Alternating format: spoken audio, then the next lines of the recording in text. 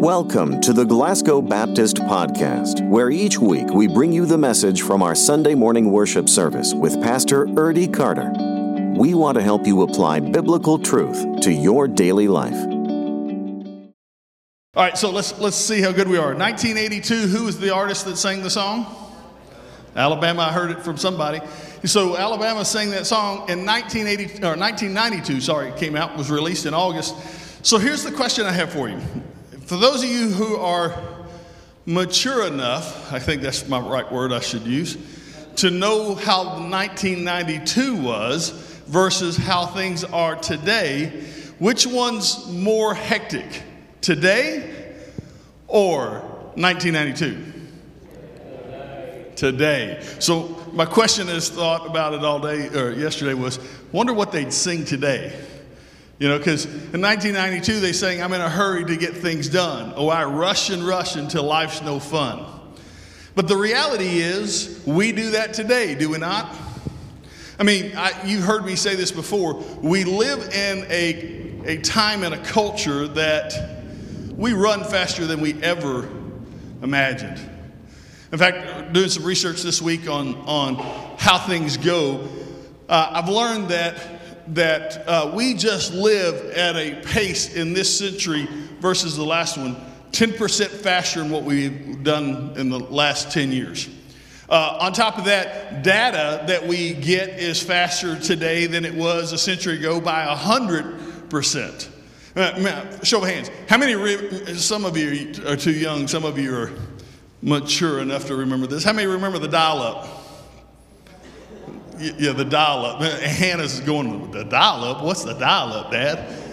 That's when you got in, you kicked your computer, and it doo-doo-doo-doo, it was ringing that bell, and you were trying to figure out, Lord, let me get online. And then you long for that, you've got mail. Now, all you have to do, for most of us is, I can send a document, in a matter of moments, it can be around the world, and that person receives it. So data has improved 100% in the last 10 years. In fact, somebody's doing the research said in the last little bit, in the last 10 years, we walk faster than we did 10 years ago. Think about it. If you go out for a walk in your neighborhood, or how fast do you walk? One blogger was writing, I was looking this week, and she was talking about having a syndrome of frustration with slow people. And she was out for a leisurely walk with her best friend, and they were walking, and she finally found herself, they were walking to a restaurant downtown, she finally found herself frustrated at her friend saying, if she doesn't hurry up, we cannot be friends any longer. It was just supposed to be a nice leisurely walk. But she realized that there's nothing leisurely about walking anymore. You go at a pace. Think about it. Think about what you do now versus what you did 10 years ago. Now, some of you go, well, I'm retired. It's a lot easier. But at the same time, think about your retirement versus your parents. I tell my parents all the time, they're the most active, going, retired people. They're busier retired than they were when they worked. We live in a society that everything moves at a pace that's unreal. And the thing is, that's not how God designed us to do it. That's not what God intended for you and I to do. In fact, when it comes to Sunday, I can remember the day, I guess I'm in the mature category or the young mature. I'm going to keep it to the young mature. I can remember the day when you didn't have activities on Sunday or Wednesday. It was just for the church. Now it's travel ball, it's this, it's that. I can remember when very few restaurants were open. Now we take your pick unless it's Chick-fil-A. Life has changed, and in changing, listen, if you know me, you know I like change. But some changes are not always good.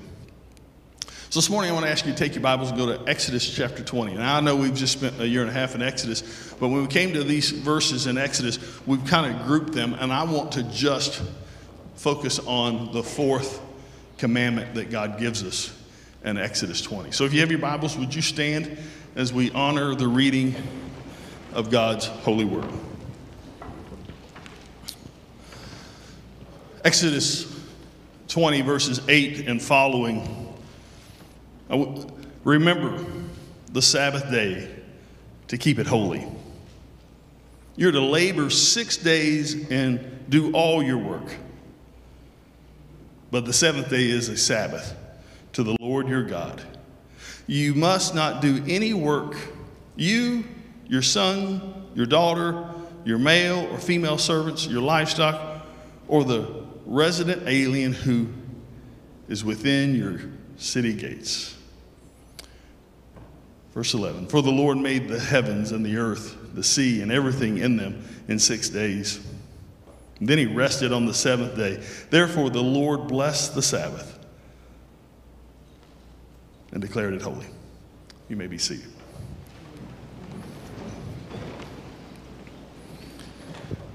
Here's the big idea I want you to catch this morning. For believers, God has commanded us to rest so that we can reflect on his great love and not lose sight of his glory. Catch that for a second. It's a command that God gives us. In fact, if you look at the 10 Commandments, it's the longest of all the 10. It's important for us to stop and to realize what is being said here. He didn't just quickly run by this and say, rest. He made sure he gave us the what, the how, and the why. He told us that we are to rest. So he commands us to rest so that we can reflect on his great love and not lose sight of his glory. Family, I just think there's something we've got to hear today. And on Father's Day, dads, we lead the charge, but moms, you are as much a part of this as dads are. And that we've got to slow down and pay attention, or we're going to lose sight of a holy God. That we're going to run so fast that we get so caught up that our love relationship with God is going to dwindle to an acknowledgement of God. And so in this text, what I want to do is share with you 4 things this morning that we find in this text. Remember, he tells us the what, the how, and the why. And so let's unpack that. The first thing is we are to remember it, he tells us. Remember the Sabbath day. Now, there are a lot of things we remember, and there's a lot of ways to remember. Some things we remember are not important. Some things are very important for us to remember, right? I mean, think about it. You tell me if this is important or unimportant. Picking up dry cleaning, important or unimportant on the scale of things? Well, you're really not helping me today. Important or unimportant? Unimportant, I guess, unless you don't have any clothes, and then maybe it might be important, all right? Your wife's or husband's birthday? Or you didn't even, all right? Important, and I learned that lesson, didn't I, honey? I remembered this week. So, important lesson. Medicine at the pharmacy, important or unimportant? Important. See, there are things in life that we go and we know are important that we're not going to miss. For example, if there are medications that you take that you know are critical to your health, when it's time to get those refilled, you get them refilled and you're taking them. But then there are other things that we remember, but, they don't make the priority list. When your wife calls and says, will you pick up a gallon of milk on your way home, and you got everything else to do and you forget. And you go, well, it really wasn't that high on my list today. But that's really, men, that's probably not the best thing to say at that moment. It's just, yes, ma'am, I'll go back and get it. There are things that we do. So the question has to be, when we come to the Sabbath, when we remember it, how do we remember it? Does it fall in an important category or an unimportant category? Yeah, it should be important. But now, for those of you who've answered that or have thought about it, think about how you treat the Sabbath. See, for everything that's important to us, we make sure we spend time and energy there. We make sure we plan it, we organize it, we stay on top of it. It's time to go to the drugstore. It's time to get this medicine. It's time to do this. We know we have to do it, so we do it because it's important to our health. The Sabbath is important to our spiritual health. So God gives the Ten Commandments. He comes to this place and he says, I need you to remember it. It's interesting, in this place we're looking at the Ten Commandments in Exodus 20, but in Deuteronomy we see the same thought process, and they look at them from two different places. At this moment we're remembering it because we see the example that God gave us in creation. That on 6 days he worked, and then on the seventh day he rested. But in Deuteronomy, when we read it, there it's a reflection back to what he did to Israel, leaving them out. A redemption piece. Both of those are important for us to think about when it comes to the Sabbath because we're to remember it, but also the second thing is to keep it holy. We keep it holy because, one, we see the example that God set for us by working 6 days and giving us one to rest, but we also keep it holy because, as we see in Deuteronomy, it's a response to his grace and love of bringing the people of Israel out of Egypt. So it's to keep holy. So not only is there a what, but now we are to keep it holy. The how. Well, how do we keep something holy? What does holy look like? Because oftentimes for us on Sunday, it's one of those days that we think of as an extra weekend, an extra day in the weekend that we get to go play and do. It's a day. It used to be the day we caught up on everything we did in the week, but now it's let's do everything in the weekend and we'll catch up while we work on Monday. When we keep it holy, it's really the thought process is focusing on the creator of the Sabbath. When we think of holy, it's about understanding that God is Lord of the Sabbath. In fact, Jesus tells his disciples in the 3 of the Gospels that he's Lord of the Sabbath. And when we think about Jesus being Lord of the Sabbath, we have to stop and ask ourselves, how is it that Scripture plays out the Sabbath, and what does that look like for us? And how does that become holy for us? Is it just a day that we get to lay around and do nothing? No, that's not the Sabbath. That's a day of rest. The Sabbath is a day in which we focus on the creator of the universe. So there's a part for us that we have this moment of worship in which we gather and we worship and we acknowledge that this day is only because of the one who loved us. Our redemption is only because he loved us. And so we come to this place and we recognize it's a holy day.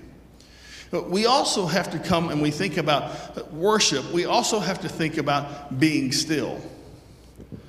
There used to be a game we'd play with students, and we've done it with adults. Students typically do it better than adults, no offense. But what we do is we ask everybody, we take people, 30 to 60 people in a room, and we say, here's what we want you to do. Close your eyes, don't say anything, and we're going to just be still. Now you think that's easy. It's easy for the first 10 seconds. And then you get 20 seconds and it gets fidgety in our seats. We begin to think, well, what we need to be doing. And then what we'd find was we'd play this game and we'd say, okay, there's 60 of us in the room. We're going to count from 1 to 60. And you can only count once. There's no pattern. You can't go around the room. You can't tap anybody. So here's what we want you to do. Just sit still. Relax. And you call out a number. But if somebody else calls the number out when you call it, we're going to start all over. You know how frustrating it can be when you get to 40 and two people go 41. Nope, sorry, you got to start all over. what we learn in that process is we're not very patient, but we're not very still either. To keep it holy, not only do we worship, but there is a being still and recognizing who God is. Now, I have to confess, this message is probably directed more at me than anybody else in this room, because I don't sit still very well. In fact, if I'm sitting still and we are at a restaurant, my wife will have to kick me if we're with a couple to tell me to stop bouncing my leg up and down, because I am thinking, what else do I got to do? Where else am I going? What else is happening? You know. So yesterday, I practiced this. I just went and I sat outside and I just sat and just tried to be still. And I tried to just give that time to God to say, Lord, you speak. And again, I just shut up. And I can tell you, I didn't last very long. Why? Because everything else came racing to my mind. Oh, you need to fix that. Oh, did you see that piece over there? Man, you really need to stain this deck. Then I have to stop. God, I only want you. The Sabbath is designed for us to remember and keep it holy. It's to shut down from everything but God alone. The third thing we see in this text is that we guard it. Keep it. Guard it. Watch over it. We guard a lot of things that we value. We guard family time. We guard our money. We guard our possessions. How much time do we guard for God? In your week, how much time do you give God? When it comes to the Sabbath, do you guard it in a way that you just let God have control? And listen, I can promise you it is countercultural to do that. Everybody thinks we now need to run faster, harder than we've ever run. But let me just remind you of a couple of companies who decided they would guard the Sabbath. This doesn't mean that everybody that works for them understands what the Sabbath looks like. It doesn't mean that everybody who works for them is going to church. It doesn't mean that, but as a corporation, they have stopped and realized the Sabbath is important, and they're going to hold to it. And if you follow these two companies, you recognize how successful they are. Chick-fil-A, Hobby Lobby. People go, you can't make it in the restaurant business without being open on Sunday. I don't know about you, but Chick-fil-A is pretty good. The last time you've been through a Chick-fil-A, Drew, I wish we'd have bought stock in it when Drew came along. We can't pack. Just like me and Krispy Kremes. If we see a Chick-fil-A for Drew, we got to pull in. And so when we do, the lines are always long. They opened a second one in Bowling Green, and I thought it would be easier. Daggone, it's worse than it was before. Hobby Lobby is the same way. Why they guard? I think God blesses them because they guard it. You can argue with me that it's a product, but I think it's, at the end of the day, it's just chicken. But I think God's blessing it. Imagine what God could do in your life and in my life if we start guarding the Sabbath. Stopping, saying no, that I can't go all over and do everything. I need to spend that day worshiping and resting in the Savior. What would your life look like? How would it drastically change your outcome come Monday morning? Your attitude towards people, your relationship with your family and your spouse. There's a guarding here that has to take place. And the thing is, and you know this, that if you don't guard your time, your things, other people will feel that. If you ever have to work off a calendar, you know if you don't start blocking out your own time, that others will take that time from you. Because somebody's always going to come up with a good idea. Somebody's always going to come up with something you can do. But if you don't guard it, who will? Which leads me to the fourth thing, the why. We see in this text that we're going to follow God's example. We're going to follow God's example. God gives us the reason here. He labored 6 days. Then he rested on that Sabbath. Do you think God, the creator of the universe, needed to rest on that Sabbath? I really don't think he did. He's God. I think he could do a lot, but I think he needed to set the example for us. He needed to show us what it looks like. Just as he showed us the greatest love we've ever seen, in that his son Jesus Christ came to die for our sins. That the Father would give up his Son. We see that same example being played out here. We find the example through God. Jesus encounters a group of people, Pharisees, and in the Gospels you can find them in Matthew, Mark, and Luke. Mark chapter 2, we find where Jesus' disciples are walking through a grain field. It's a Sabbath day. As they walk through the field, they are just kind of picking the head off the grain as they walk. Now, it's certainly okay to do that, even though it wasn't their field. We find that if you were walking and traveling and you did that in Deuteronomy, you could take the grain. But what we catch in the Gospels is that there's a group of religious leaders who are desperately trying to find a reason to get Jesus in trouble.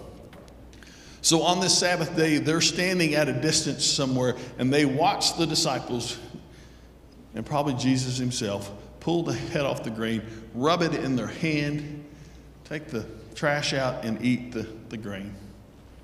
And at that moment, they run to Jesus, and they accuse the disciples of breaking the Sabbath. And Jesus has a whole conversation with them, and the problem is, the Pharisees had been trying to follow God's example of the day on the Sabbath, but they had become a ritualistic group of people. I mean, we read the scripture where we're to keep the Sabbath holy. The Pharisees took that to a whole new level and began in the Mishnah talking about all the things you couldn't do, how far you couldn't walk, what you couldn't eat, how you could do this, just a whole host of things. And it's at this moment that Jesus looks at these Pharisees and he begins to have a heart question, not a deed question. You see, the Sabbath can't be something we're just checking a box off and said, well, we went to church today. Done. It all has to do with our heart. How well does our heart connect to the Father? Is it about our love relationship with him or another box checked in our to-do? See, if we come to the place and we begin to have heart relationships and recognize that it's about our heart, it changes the way we evaluate the Sabbath. So, let's go back to our first question. Remembering. Is remembering the Sabbath important or unimportant for you? And how you answer that is how it's played out. Not in a legalistic kind of way, but is your heart in tune in the right way with the Father? Or are you just kind of drifting along, kind of remembering, oh yeah, I was supposed to do that? So thinking about the Sabbath and thinking about this series Tune-Up, we've been looking at how we are to tune up our lives and what we're to do. We talked the first week about the importance of prayer. We've talked about the importance of Bible study. Remembering the Sabbath is the third. And as I was thinking about this, and every week I'm kind of giving you a little thought on mechanical and how things are tuned up, I had the moment this week that reminded me what life is like when we don't spend time recognizing the Sabbath. This week, Friday, I got our old car out, Pam's dad's 65 Mustang. And I needed to take it out and just drive it. I hadn't driven it in a while, and so it was a beautiful day. And so I just got the car out. And I remember the last time I'd gotten the car out and drove it, that it was leaking antifreeze. And so I thought, well, I need to check. It was full of antifreeze. And I was going to take it up to town. I was going to have somebody look at it just to make sure it's in good shape and 2 or 3 other things. So I was going to schedule that appointment. But I was going to drive it, and I wasn't going to drive it far. So if I had a problem, I wouldn't be far from home. So as I was driving around town and enjoying the pretty sunshine and the convertible, I pull up to this place of business that I was going to have look at it, and was standing there talking to them. They were admiring the car, and I said, I need you just to it has been a while. I want somebody just to look at it from bumper to bumper, just to make sure everything's okay, so that, if you wanted to drive it to Bowling Green or Nashville, you could do that. It just it doesn't get driven that often. As I'm standing there, I look, and there's the radiator. Antifreeze is pouring out on the ground. And I thought, well, that's why I brought it. So we walked over and we looked. Now, it wasn't a problem. You got to know old cars, and I overfilled the radiator. And on a 65 Mustang, you got to come about that far down, and it won't spill out the valve. Well, I'd gotten it too high. But that didn't make my point. My point is, when we go through life and we don't stop and have a Sabbath, our lives just keep getting faster and faster and faster, and at some point we're going to boil over. At some point we're going to come to this place and life's just going to come crashing down on us. Something's got to give because we're not resting in the Father like we should.